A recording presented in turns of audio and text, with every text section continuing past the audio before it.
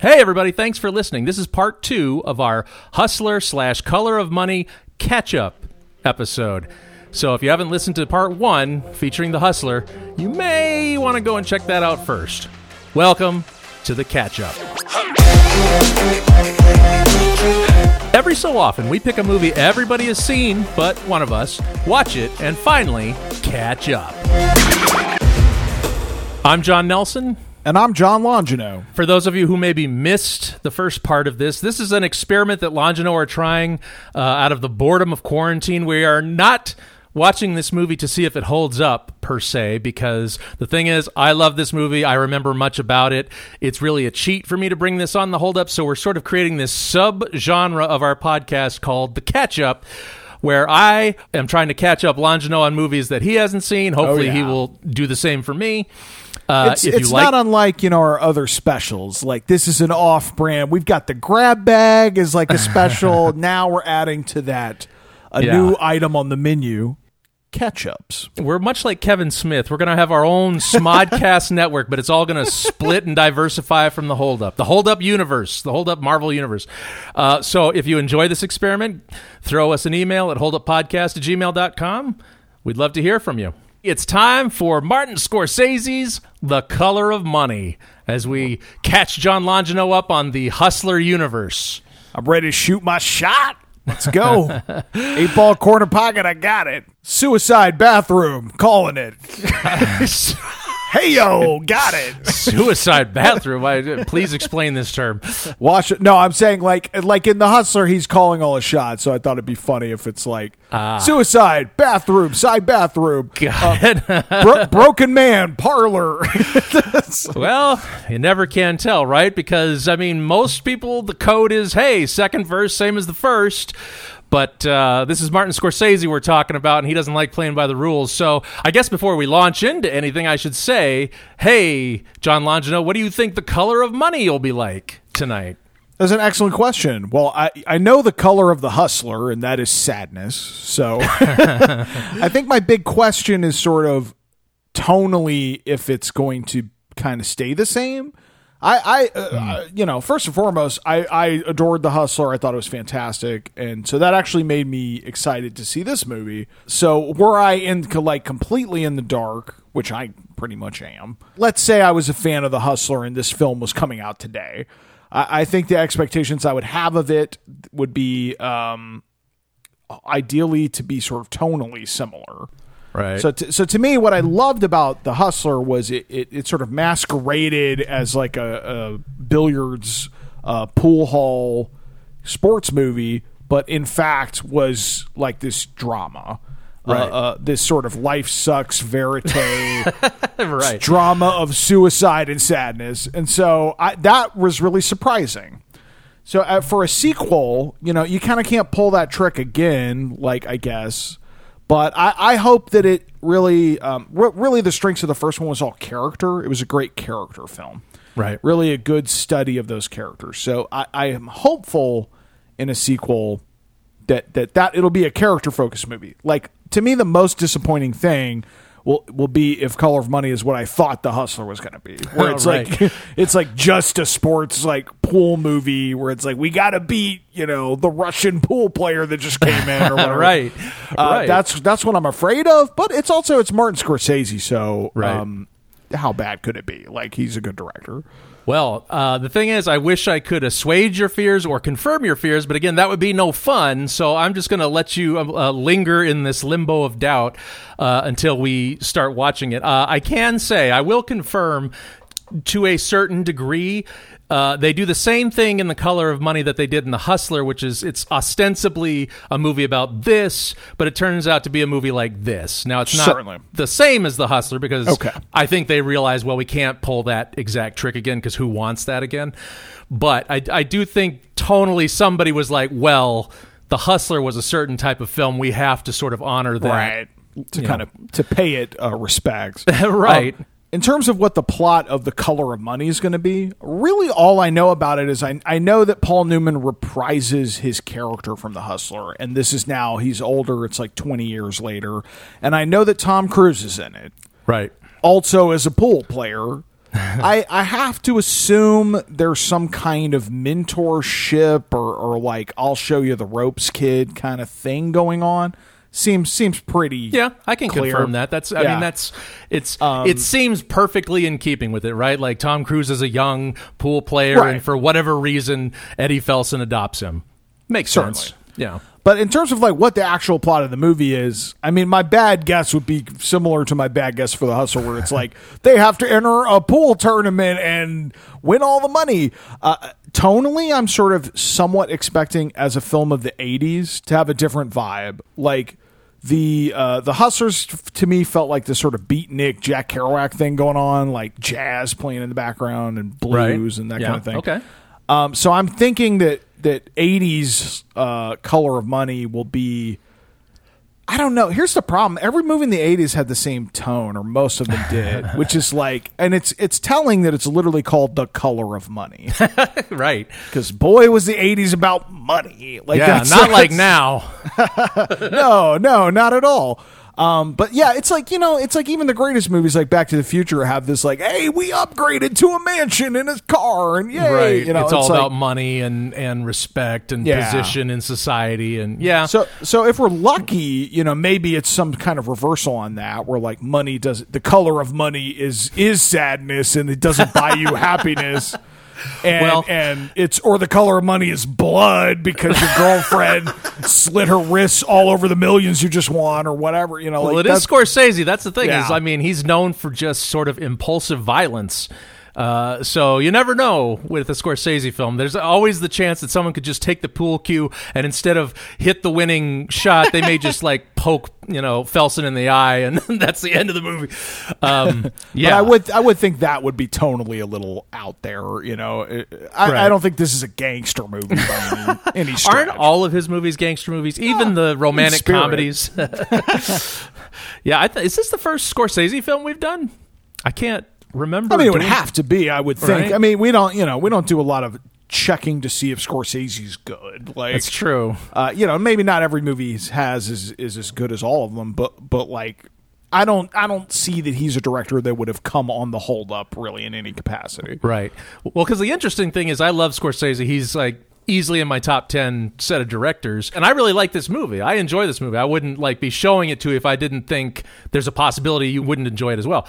But this is maybe in my top 10 of Scorsese movies, but it's definitely not like my top 5 of Scorsese. I mean, it says a lot that like, hey, he's done all these movies and The Color of Money, which is still good, but not, Raging Bull. Certainly. That's also very much in keeping with my expectations. I mean, as someone who is very into cinema, there's a whole lot of Scorsese movies that I have been told, like, yes, you need to see this movie. The Color of Money is not one of them. Like, I've never been in a film class and someone said, oh my God, what do you mean you haven't seen The Color of Money? So right. I'm honestly expecting somewhere in the like Aviator range of quality, like not bad, by all means entertaining in a well-made film. He's a great director, well acted, but not, I'm not expecting like Goodfellas or Raging Bull or, something right. like that. But even Scorsese, like hum Scorsese is still quite good. Oh yeah. I will watch anything Scorsese makes. In fact, I just bought his like Criterion discs of short films that he made while he was in college or whatever. So I anything he makes, I'm like, well, that's worth a watch. I will say in terms of my expectations, I don't really have any evidence other than like logical deduction, but my assessment is I will likely prefer The Hustler or think it's a better movie. And that's really only based on I've never heard The Color of Money listed in a list of like greatest sequels ever or anything right. like that. By default, a sequel is almost always lesser than the original, like right. For sure. Usually at least like a good imitation and nostalgic sort of remembrance of what was great about the first one. Right. So I think the only X factor this has that might tip it the other way is the time. It's not like this came out 2 years later or something. This is like decades later. So that could give it a quality in the story that sends it down a different road or gives it a reason to exist. Beyond right. like, hey, wasn't The Hustler great? Well, the interesting thing is, I mean, maybe this is a spoiler, but I doubt it. kind of say that is my feeling about Color of Money, which is I like The Hustler a lot. The Hustler is a wonderful movie, I think. And Color of Money is like, oh yeah, that's a good movie. But it's like, if I was comparing the two, I'd be like, well, Hustler's better. So, and it would be very interesting to me if you came out and was like, oh man, The Hustler's great, but have you seen Color of Money, y'all? So that I am not expecting Color of Money to jump out and be like, oh my God, this is the one. However, the interesting thing, one of the things I like about Color of Money is that even though it is a sequel, I can't remember honestly if I saw The Hustler first or Color of Money first. I think I may have seen Color of Money first and been like, oh, wow, this is interesting. I guess I should watch The Hustler. I mean, I don't remember for certain, but I can see myself doing that. The Color of Money is a fine movie on its own. It doesn't rely on you having seen The Hustler. And if you've seen The Hustler, then you sort of know his tragic backstory that they allude to, but they never sort of come out and say, oh, I loved and lost, and yeah, she killed herself, and oh boy, did I feel real bad about that. And there's very little other connection to the old days. There's no George C. Scott. There's no Minnesota Fats. It's a whole different, it's 20, 30 years later. It's a whole different world. Sure. Well, and the first movie is kind of a small scope movie anyway. It's not right. Like, there's like this vast cast to pull from, like right.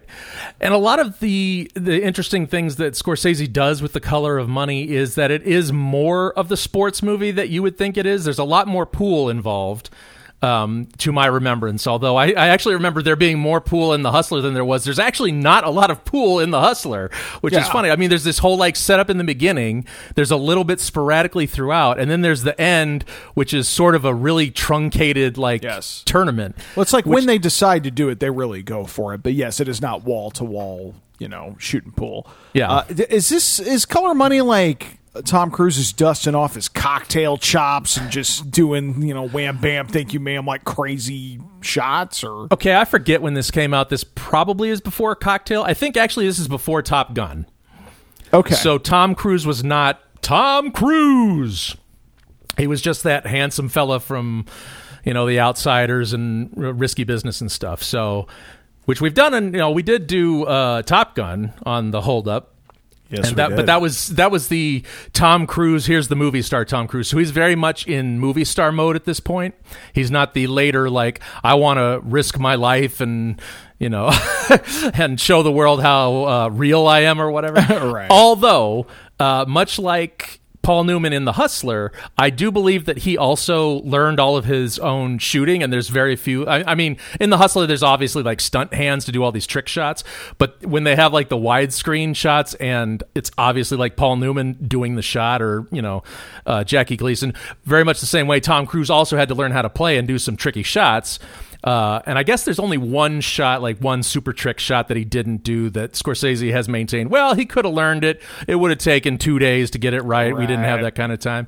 But Scorsese kind of backed up that oh, yeah, he did most of his own shooting. It's all good. He certainly strikes me as somebody that would learn to do it really cool. I mean, yeah, surprise, surprise, a guy that climbs the side of a building and risks his life for a film could probably pick up a pool cue and get pretty good. Right. Well, the interesting thing is, too, he's Tom Cruise sort of playing Tom Cruise again, but big, happy, arrogant, can't be brought down Tom Cruise. He's really on crack or something in this movie. He's super he's supposed to be likable, and I think they were sort of playing off of his his charisma. It's fine. It works its way into the plot. It's all good. It's one of my favorite turns of Tom Cruise because it's already him sort of understanding his place in the universe, I guess. It's sort of people think this of me, and I'm going to use that if I can.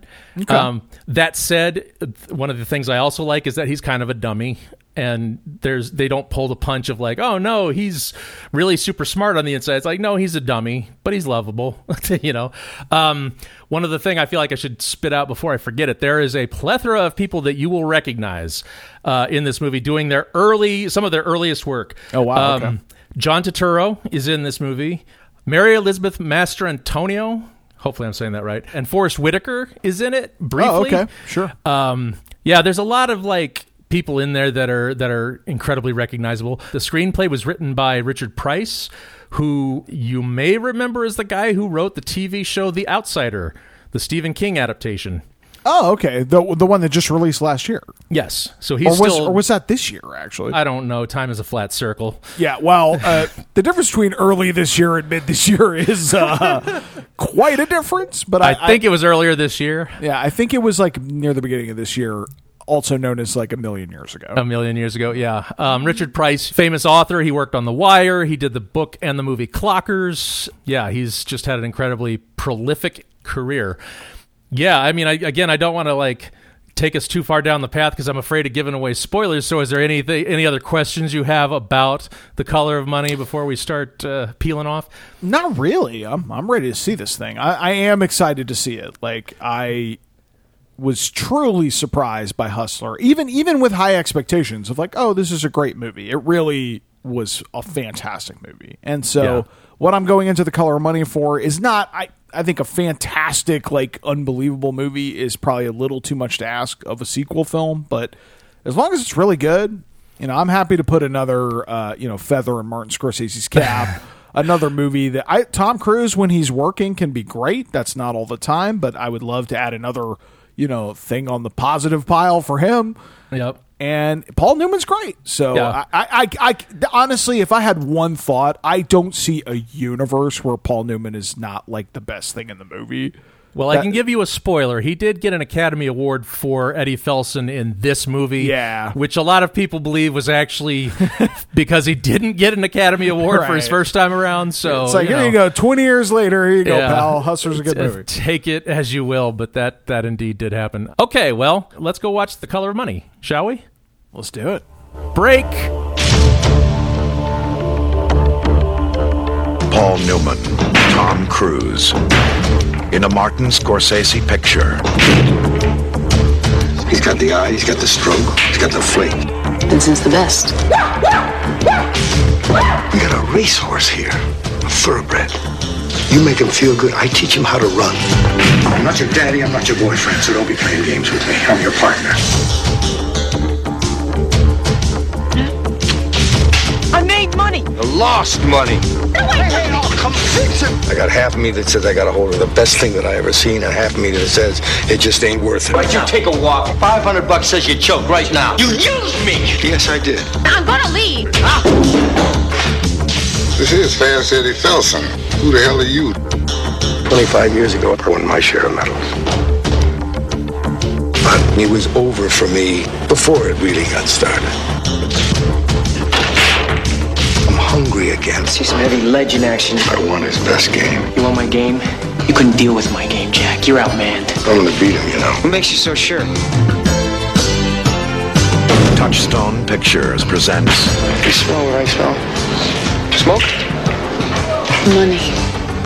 The Color of Money.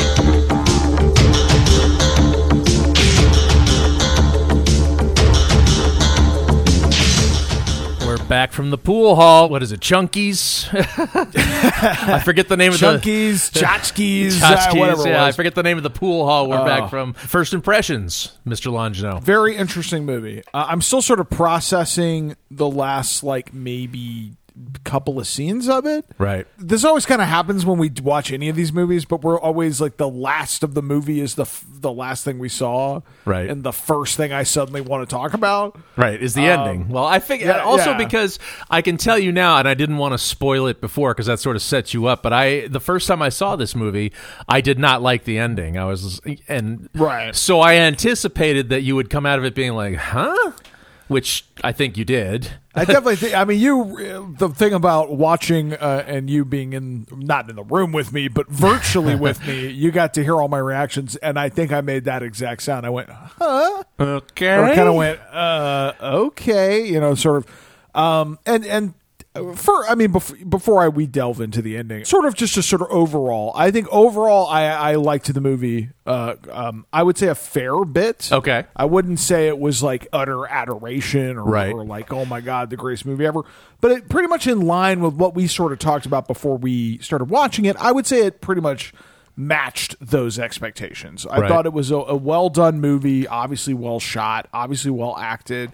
And overall pretty cool. And there was actually some ways in which it sort of surprised me, right? Or at least kind of went away from what I thought it was going to be. Sure. One of those ways was the ending, and I'm not sure. It's not like I strongly disliked it or anything. I'm actually kind of fine with ambiguous or sort of like unfinished endings of a movie, right? But really, what I was impressed with and what I wasn't ready for was sort of like, I was worried that Paul Newman as a character was going to sort of take a back seat, right, to a movie about Tom Cruise, right, which is sort of the trick I was alluding to, which is like, it seems to be a movie about setting up Tom Cruise and like teaching him how to hustle, and then it turns out, oh, this is a movie about getting Fast Eddie sort of back up on his feet again, right, when he doesn't even know he's on his ass, kind of.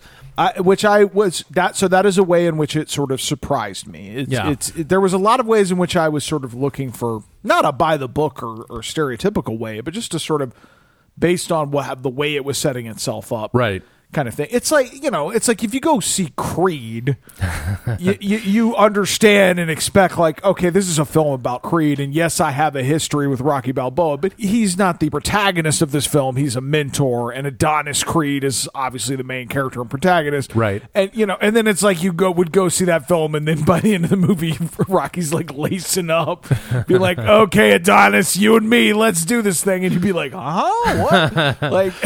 So that I was sort of pleasantly surprised by, but in a good way, because in the initial part of the movie, I'd say the first third, right, I found Tom Cruise to be kind of a smug asshole, right, and I was not really emotionally like rooting for him or with him, and I was not irritated, but sort of like, oh man, this movie wants me to like this guy. I do not like this guy.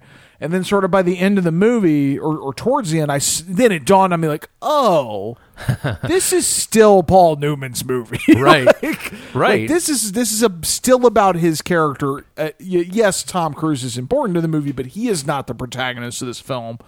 Paul Newman is still. Right. And it's amazing how the movie, I mean, you can go 2/3 into the movie and still, look at it as Tom Cruise. I mean, they set it up very well, like, the beats and who's the guy who's learning something here, because Fast Eddie's sort of teaching him the ropes, and then there's this weird sort of reversal where Tom Cruise, unlike in other movies, like every other movie, it's like, I'm going to do things my way. And Fast Eddie would be like, no, you're going to do things my way. And then they would reach a detente where like, you do things sort of your way. And with a little bit of my strategy, you're going to become a brand new hybrid of something. Whereas in this movie, sort of Tom Cruise refuses to learn. And then Fast Eddie becomes like disenchanted with it and then says, well, fuck it, I'm going to go on my own. And then he starts getting his balls back. And the second he starts like trying again, he gets hustled by Forrest Whitaker. Right. And that just knocks the tar out of him. He just like... It was a very familiar scene. Right. You see that scene in The Hustler like half the damn movie. Him just like addicted to gambling, being like, one more game, I'm going to get him. Right. And them always being like, oh my God, you just don't know when to walk away. Like you're losing and you're a loser inherently. Yes. And that was the scene that sort of most evoked the Hustler. And you're like, oh, right, this is still Fast Eddie. He still has this problem. Yes. Like, okay. This is the same man. And then for like a half hour, it's just him like going back and kind of, it sort of recreates The Hustler where he's like going back into the pool hall and slowly working his way back up to actual pool games and then showing him hustling people and slowly getting his balls back again. And then he goes to Atlantic City and he's all full of piss and vinegar. And then as John Longino sort of figured out before they hit Atlantic City, he's like, oh, he and Tom Cruise are going to go head to head, right? And I was like, right. And then... Yeah, it definitely sort of gleaned on me. I was like, oh, okay, this is like a versus movie, not so much a mentor and student movie. But the great thing, it is. It but is. like, yeah. And even at the end of the movie, when you think, oh, it's like, it's kind of like Rocky V, where the student has become the bad guy. It's just like, well, two things happen that's kind of great. He goes into competition with his ex-student, which is John Turturro, who was kind of just a dick who's hanging around at the beginning that he's like given money to lose at pool games, basically. And he takes him out pretty quick. And Tom Cruise takes out his nemesis from earlier in the movie, this dude that he's, initially having to lose to, but then can't help himself and wins to, and then comes back at the end and kicks the shit out of him for fun. And then it comes to Eddie Felson and Vincent, and they set it up, and it's like, oh my God, the clash of titans, and then you see Vincent lose. And he seems so pissed about it, and he's just like, oh fuck, and you're like, oh man, Eddie Felson's finally back, and he beat Vince, and then Felson is like, he's calm, he's collected, and then he's like walking down the hall in Atlantic City, and he just takes like 1 second, like goes outside, and then goes yes, and then comes back in. He's all like cool. Celebrating like by himself. Doesn't want people to hear him cheering.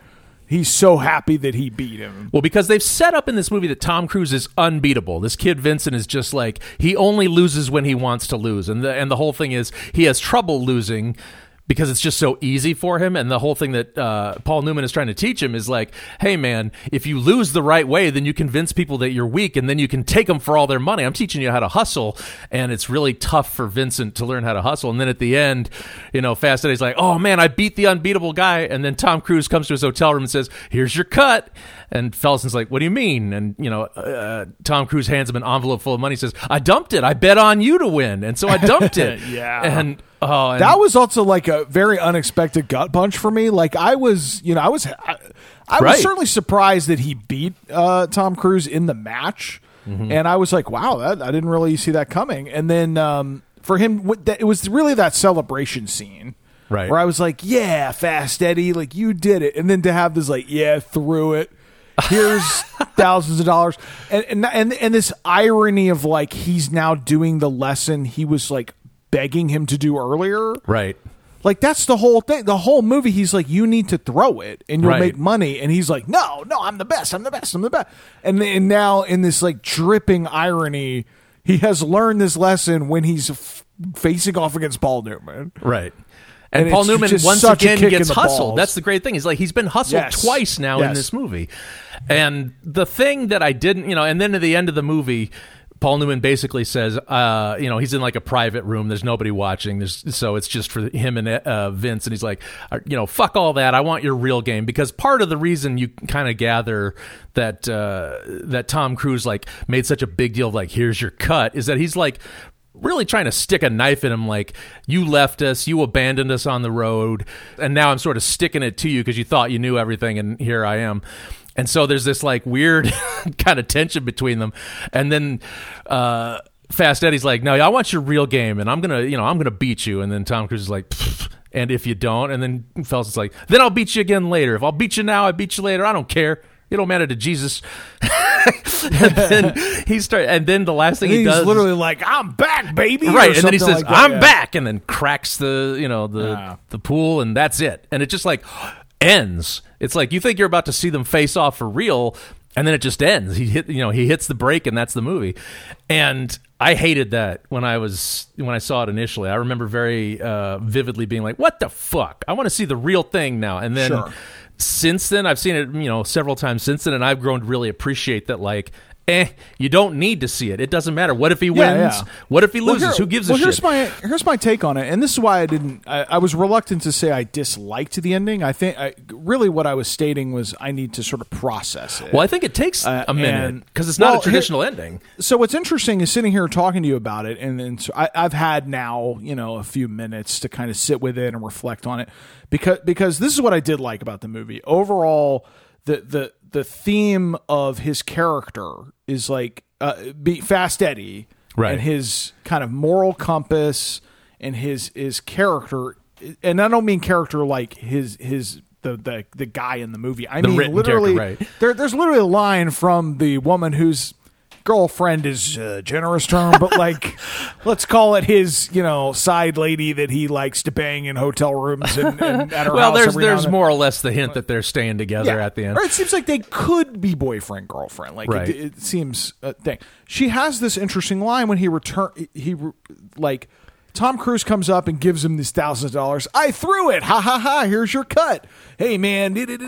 And he leaves the room, and then she literally was like, what an asshole. It was like, basically. And I was like, yes, I've been feeling this way the whole movie. Like, oh, I'm glad I'm not alone. And then what's interesting is he, now having learned he threw the game, goes down to the tournament. It seems like literally the only reason he entered that tournament was to beat Tom Cruise. Like, right. That seems like that's his goal. He's now robbed of it. He doesn't give two shits about the tournament anymore. Right. He forfeits his game. walks over, hands them the like $8,000 that they gave him. Yeah, his cut. Basically being like, I don't want any part of this. And then his girlfriend, in quotes, said, I think, an incredibly important line in the movie where she says, you know what? You might not think this about me, but I actually really like men of character. Yeah, I'm a big fan of men with character. Big fan of men of character. And she's like basically congratulating him for returning this money. Right. Being like, you're better than this. Yes. And so what's interesting is like 2 seconds after she says that, Carmen waltzes back with the money, and then he's like, I want to beat Tom Cruise. I want to beat him. I got to take on Vince. They go to this pool hall. He's just like addicted now, and then he's like, if I'm not beating you here, I'm beating you here, and I'm beating you here, and I'm back. Ha!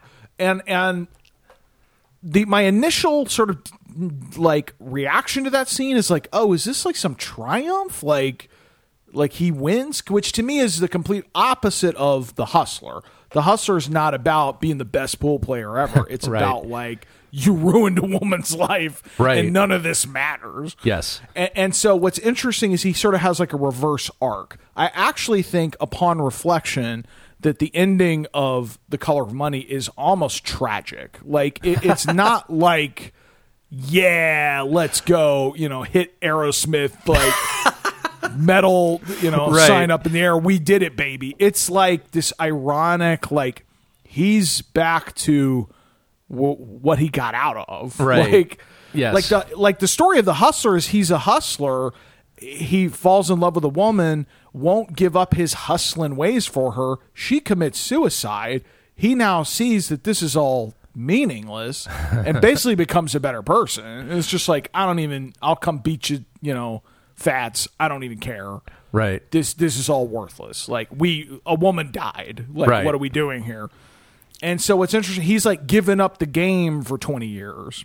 So the arc of The Color of Money, as far as I can see, is like his waltz back into depravity. I mean, it's not even like. So what's interesting in mentoring Tom Cruise, what he is clearly actually doing is just getting his thrills like through surrogacy. Right. Like, it's not actually, he doesn't actually care if that guy's good or not. It's like he hears them hustling, gets like a heroin addict that like suddenly sees the needle again after 20 years.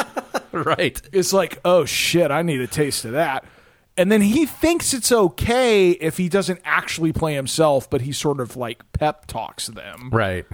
Well, he sort of also assumes the George C. Scott role, so he sort of thinks that he's I'm in the driver's seat. The people who fucked me were in the driver's seat, so now I'm in the driver's seat. Yeah, and it actually really helps to see these movies back to back, like very close to each other, because in his brain he must be like, well, George C. Scott took 75%, so I'll be generous and I'll take 60%, which is right, obviously still terrible. Like he's like clearly using the kid. Right.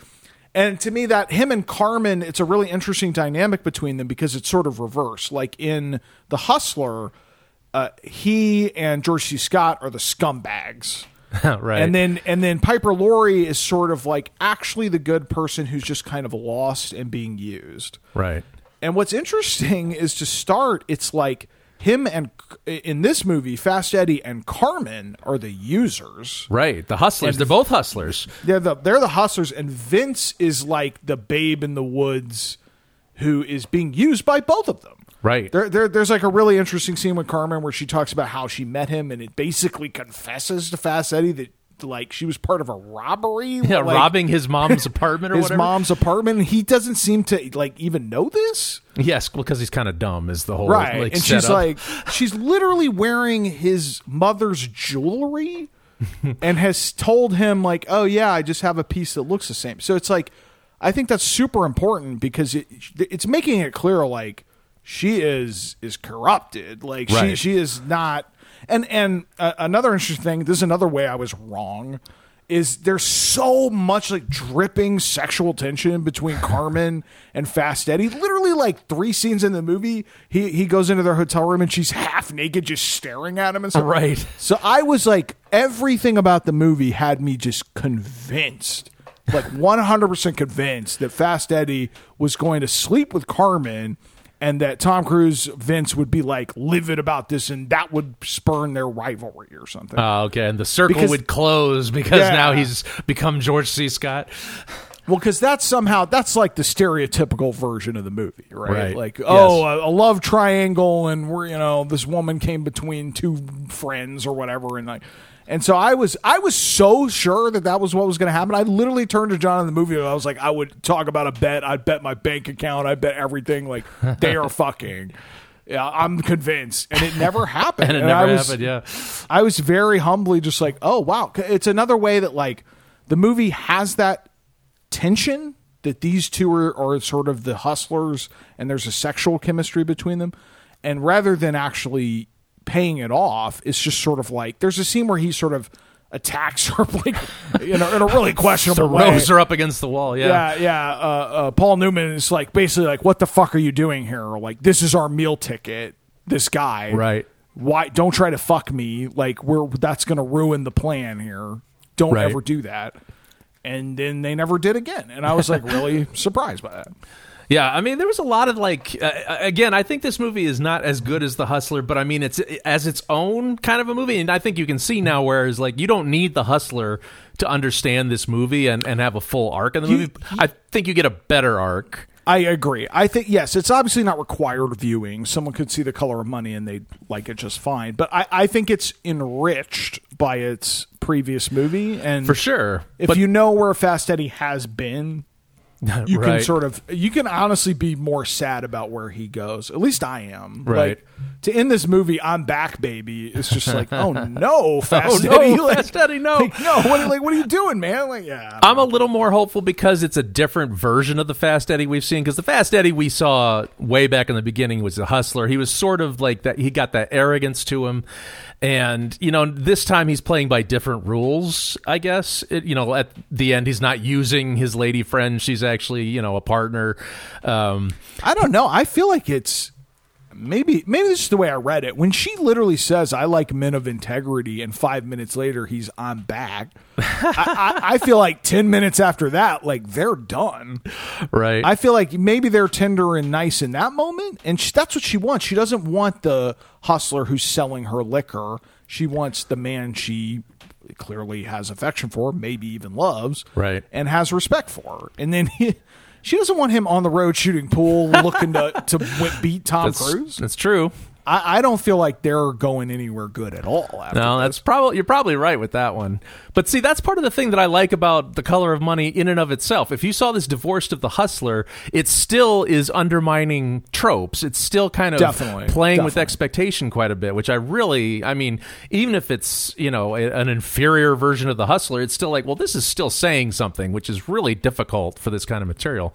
So, yeah, it's not a perfect movie. It's got its flaws, but every time I watch it, I'm just really impressed with like the little twists and the nuances and the way that the characters go. So to me, it's like, well, it's definitely a worthy successor. It may not be better, but it's definitely like it deserves to be in the game because it's just so thoughtful, and it's like it's obviously like Scorsese really put some thought into how he wanted this to look because he's always kind of pulling the rug out from under you and not in huge ways. There's not like huge twists, but it's like even like Forrest Whitaker's character. Forrest Whitaker pops up for like 4 minutes, and he's just a kid playing pool, and he seems like half out of his mind because he's talking about like I volunteered to be part of an experiment, and Forrest Whitaker's like he is hustling, that's right? Like and then it turns out he's just hustling Paul Newman. Did you catch on that he was a hustler right away?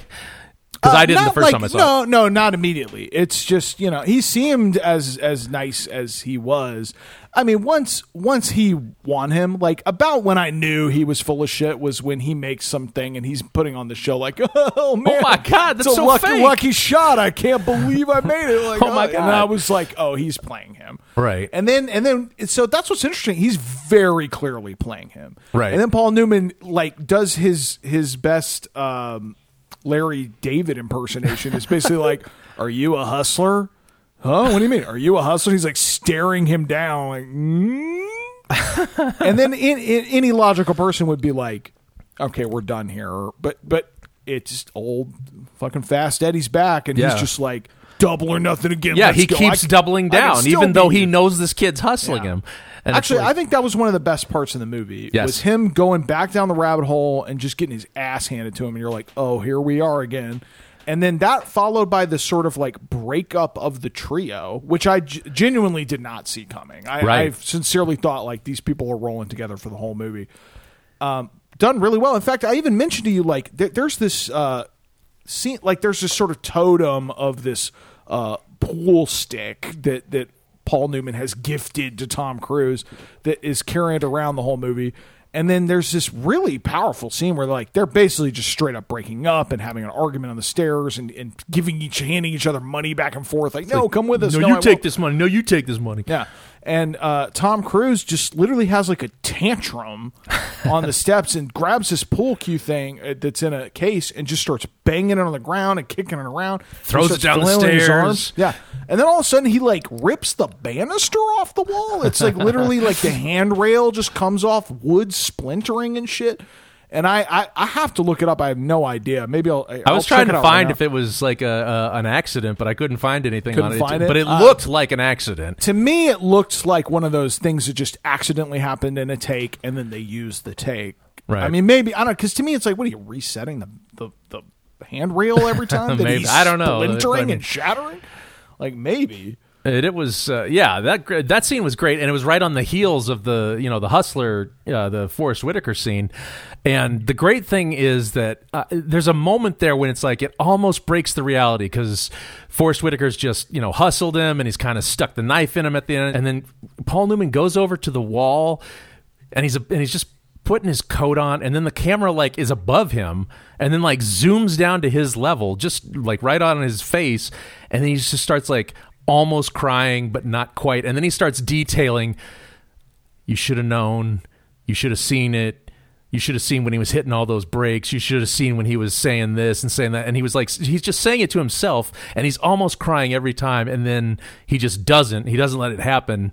And you're just like, oh my God, what's gonna happen? Is he gonna weep? Is he gonna throw himself? Is he gonna hang himself? I mean, what's going? I mean, it's just a really nice moment of like everything he's been sort of building up in his mind about what this trip means to him, what mentoring Vince means to him. It's all just kind of crushed down on his head, and he's like, it all, like literally the entire plot of the movie crumbles in that one scene, and it's just like, oh, okay, I guess we're going somewhere else now. Like, yes. Which is great. I mean, again, you don't see it coming, and in the best movies, that's great when it's like, oh shit, the characters took us a place we couldn't have predicted. And even like Tom Cruise, one of the things I really like about his character is that he adamantly refuses to change, and then just when you've been like sort of lulled into a false sense of security, it's like, well, this guy, he's never going to lose on purpose. So when he loses at the end, you're like, oh, well, fuck. I mean, Paul Newman must have got him. That's Fast Eddie's back.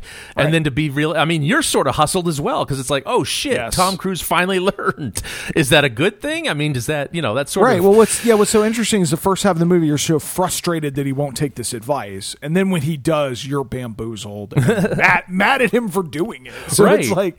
I mean, it kind of goes either way. Yeah, you've sort of robbed him of what made him sort of, he was naive and stupid, but at the same time, it's like, well, wasn't that sort of why either you like him or you don't, I guess, and is he a better person for having now learned how to cheat and, subvert the rules? I don't know. I think what you're saying is true. It's like, it's a weird ending because it plays it like a happy ending, but it's like, well, kind of everybody's ruined. Now everybody's, back where, he's Fast Eddie's back where he started.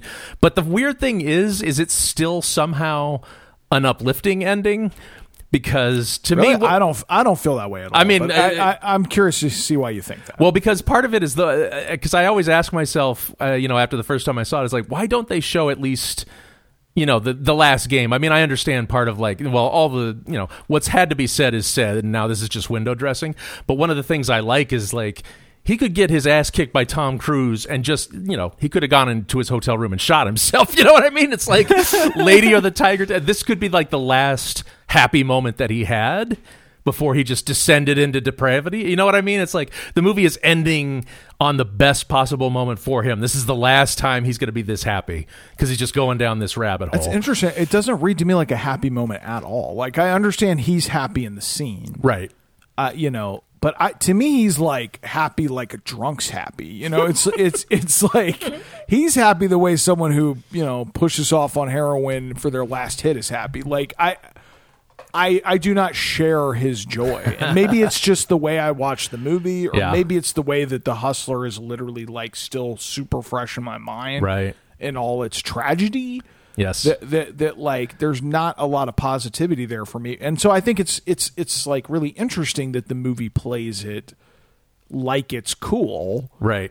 Because I mean, maybe I'm wrong, but just the intent to me doesn't seem that way. I don't think you're wrong. And I think because it's Scorsese, partly it might just be him like trying to pull one over on the studio. It's like, oh, yeah, I gave you a happy ending. I mean, the music's blasting. He's got a big smile on his face. I mean, he freezes. One of the things that is great to me is, you know, he's bent over the pool table. He says, "I'm back." Big smile on his face. You know, does his break, sits up, you know, kind of leans up, and then it freezes on his face for a while. His big smiling face. Right. And I mean, you can read a lot into that moment. Obviously, you read a lot of like, "Oh, that's too bad," and I'm thinking like, well, maybe it's like this is he's happy for now at least, but you know what comes after. But it is sort of that like it holds him forever in place. Now that could just be him saying to the studio, "Hey, look, Fast Eddie is frozen in time. He is forever Fast Eddie." And it could just be him on the side snickering. That sucks. It reminds me of a shot that's a few scenes earlier where when he's already found out that Vince has thrown the game and basically pantsed him, and he's back at the tournament. There's this very long shot of he's lining up like an 8-ball shot. And then his reflections in the 8-ball, and he's like basically staring at himself. Right. And that's when he forfeits the game and leaves. It's obviously like he's just looking at himself. So it's interesting that shot, also kind of frozen on his face, is so like droopy. Just might as well have a tear coming down, like the lowest moment. Right. And then this movie ends with him grinning like the Joker, like, "I'm back." You know, right. In a similar shot, both lining up, you know, the pool shot. Right. Yeah, I don't know. I don't know if there's any meaning there, but they certainly. Well, I mean, he puts it in slow motion. If there's not meaning, he's putting a lot into a shot that doesn't mean much. So I think your instinct that it means something. I think yes, he's staring himself down, and I think that looking into, you know, it's not a mistake that he's looking down the 8-ball. You know what I mean? Right. So the thing I really liked about Fast Eddie in this movie, and we didn't really discuss it, but at the beginning of the movie, he's selling liquor to bars. He's sort of a fast talking salesman, and he's selling liquor to bars, and he seems content in this new life that he has. But then the more you sort of, you know, he goes down the road with Vince, and the more he sort of, you know, talks about his past and things like that, the more you're like, oh, he's sort of like old man Skywalker. He's sort of bitter. Right.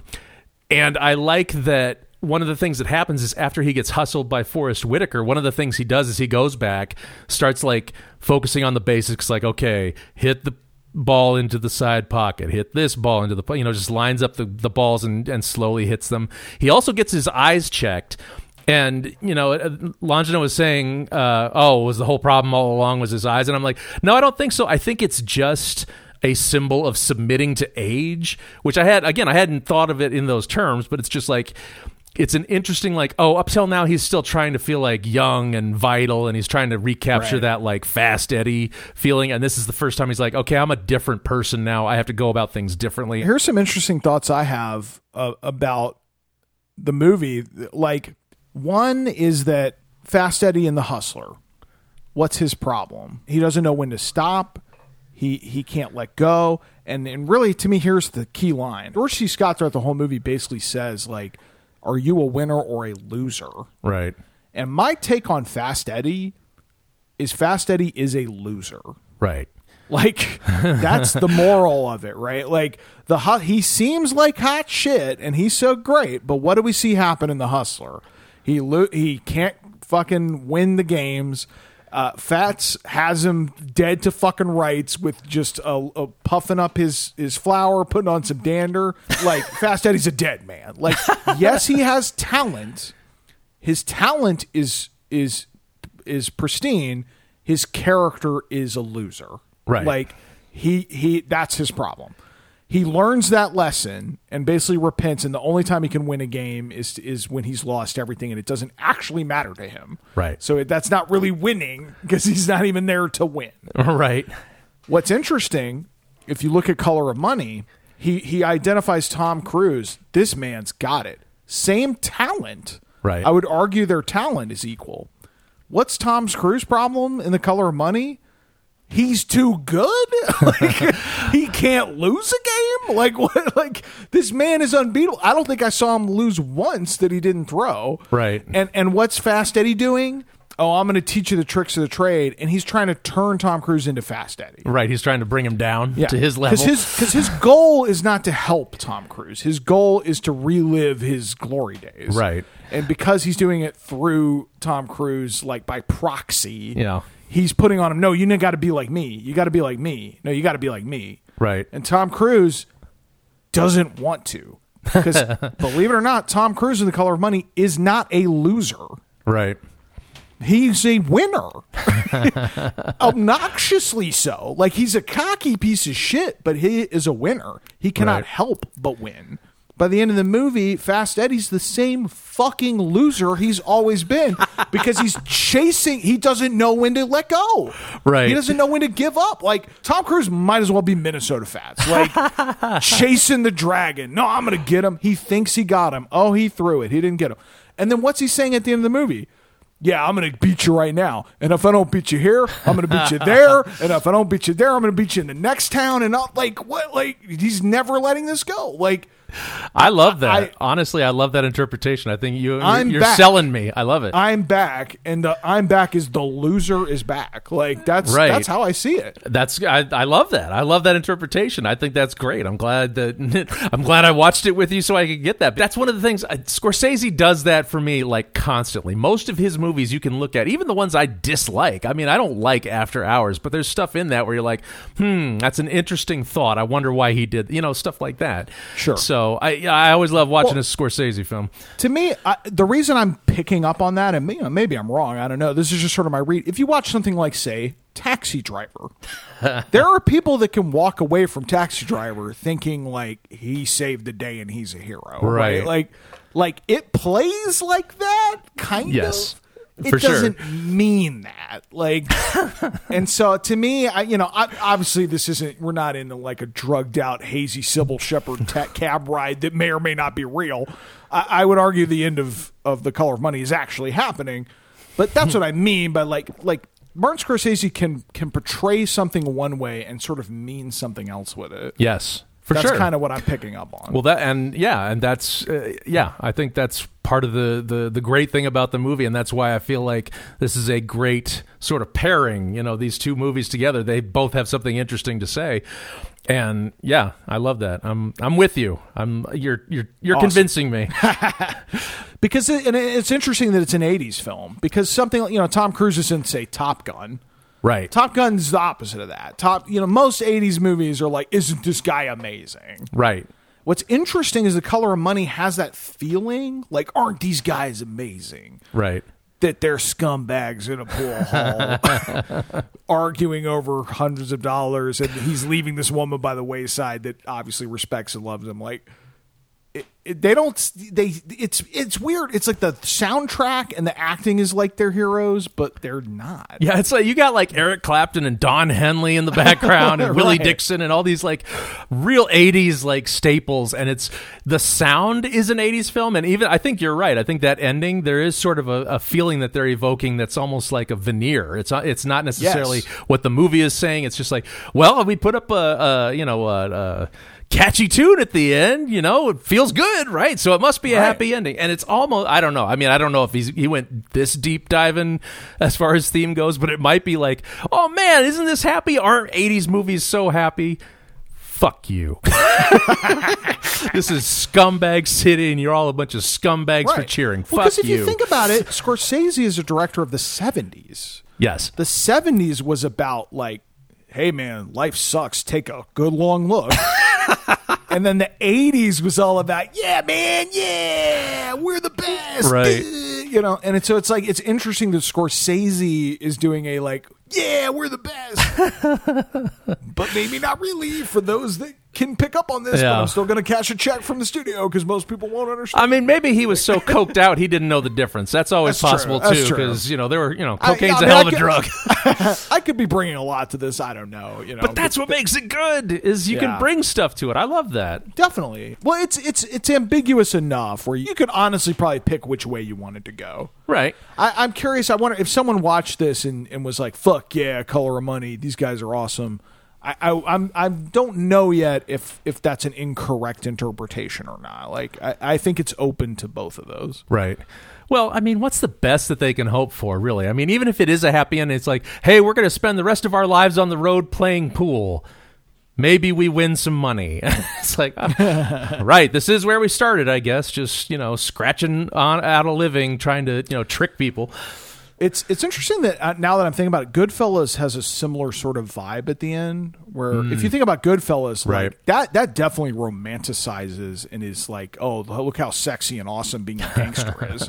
And then there's sort of this inevitable downfall, like you pay the price for it. And then the very end of the movie, he's picking up a paper and he's basically like, this is great and all, but like, man, I wish I was back doing that shit.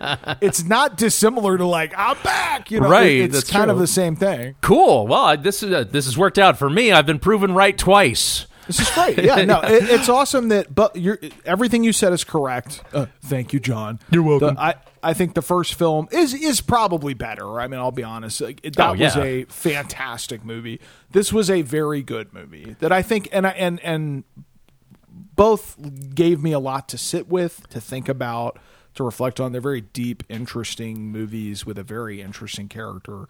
I really appreciate you showing me these. Thank you. Well, you're welcome. Now, Tag, you're it. Go find us something that I haven't seen. All right. Well, if you, the audience, have enjoyed this little experiment of ours, the catch-up, then write us at holduppodcast@gmail.com. You can let us know how we did. You can also go to holduppodcast.com to check out all our other episodes, the normal ones where we pick less prestigious films and wade through them. Thank you for listening, everybody. And until next time, if you're too old to cut the mustard, you can lick the jar.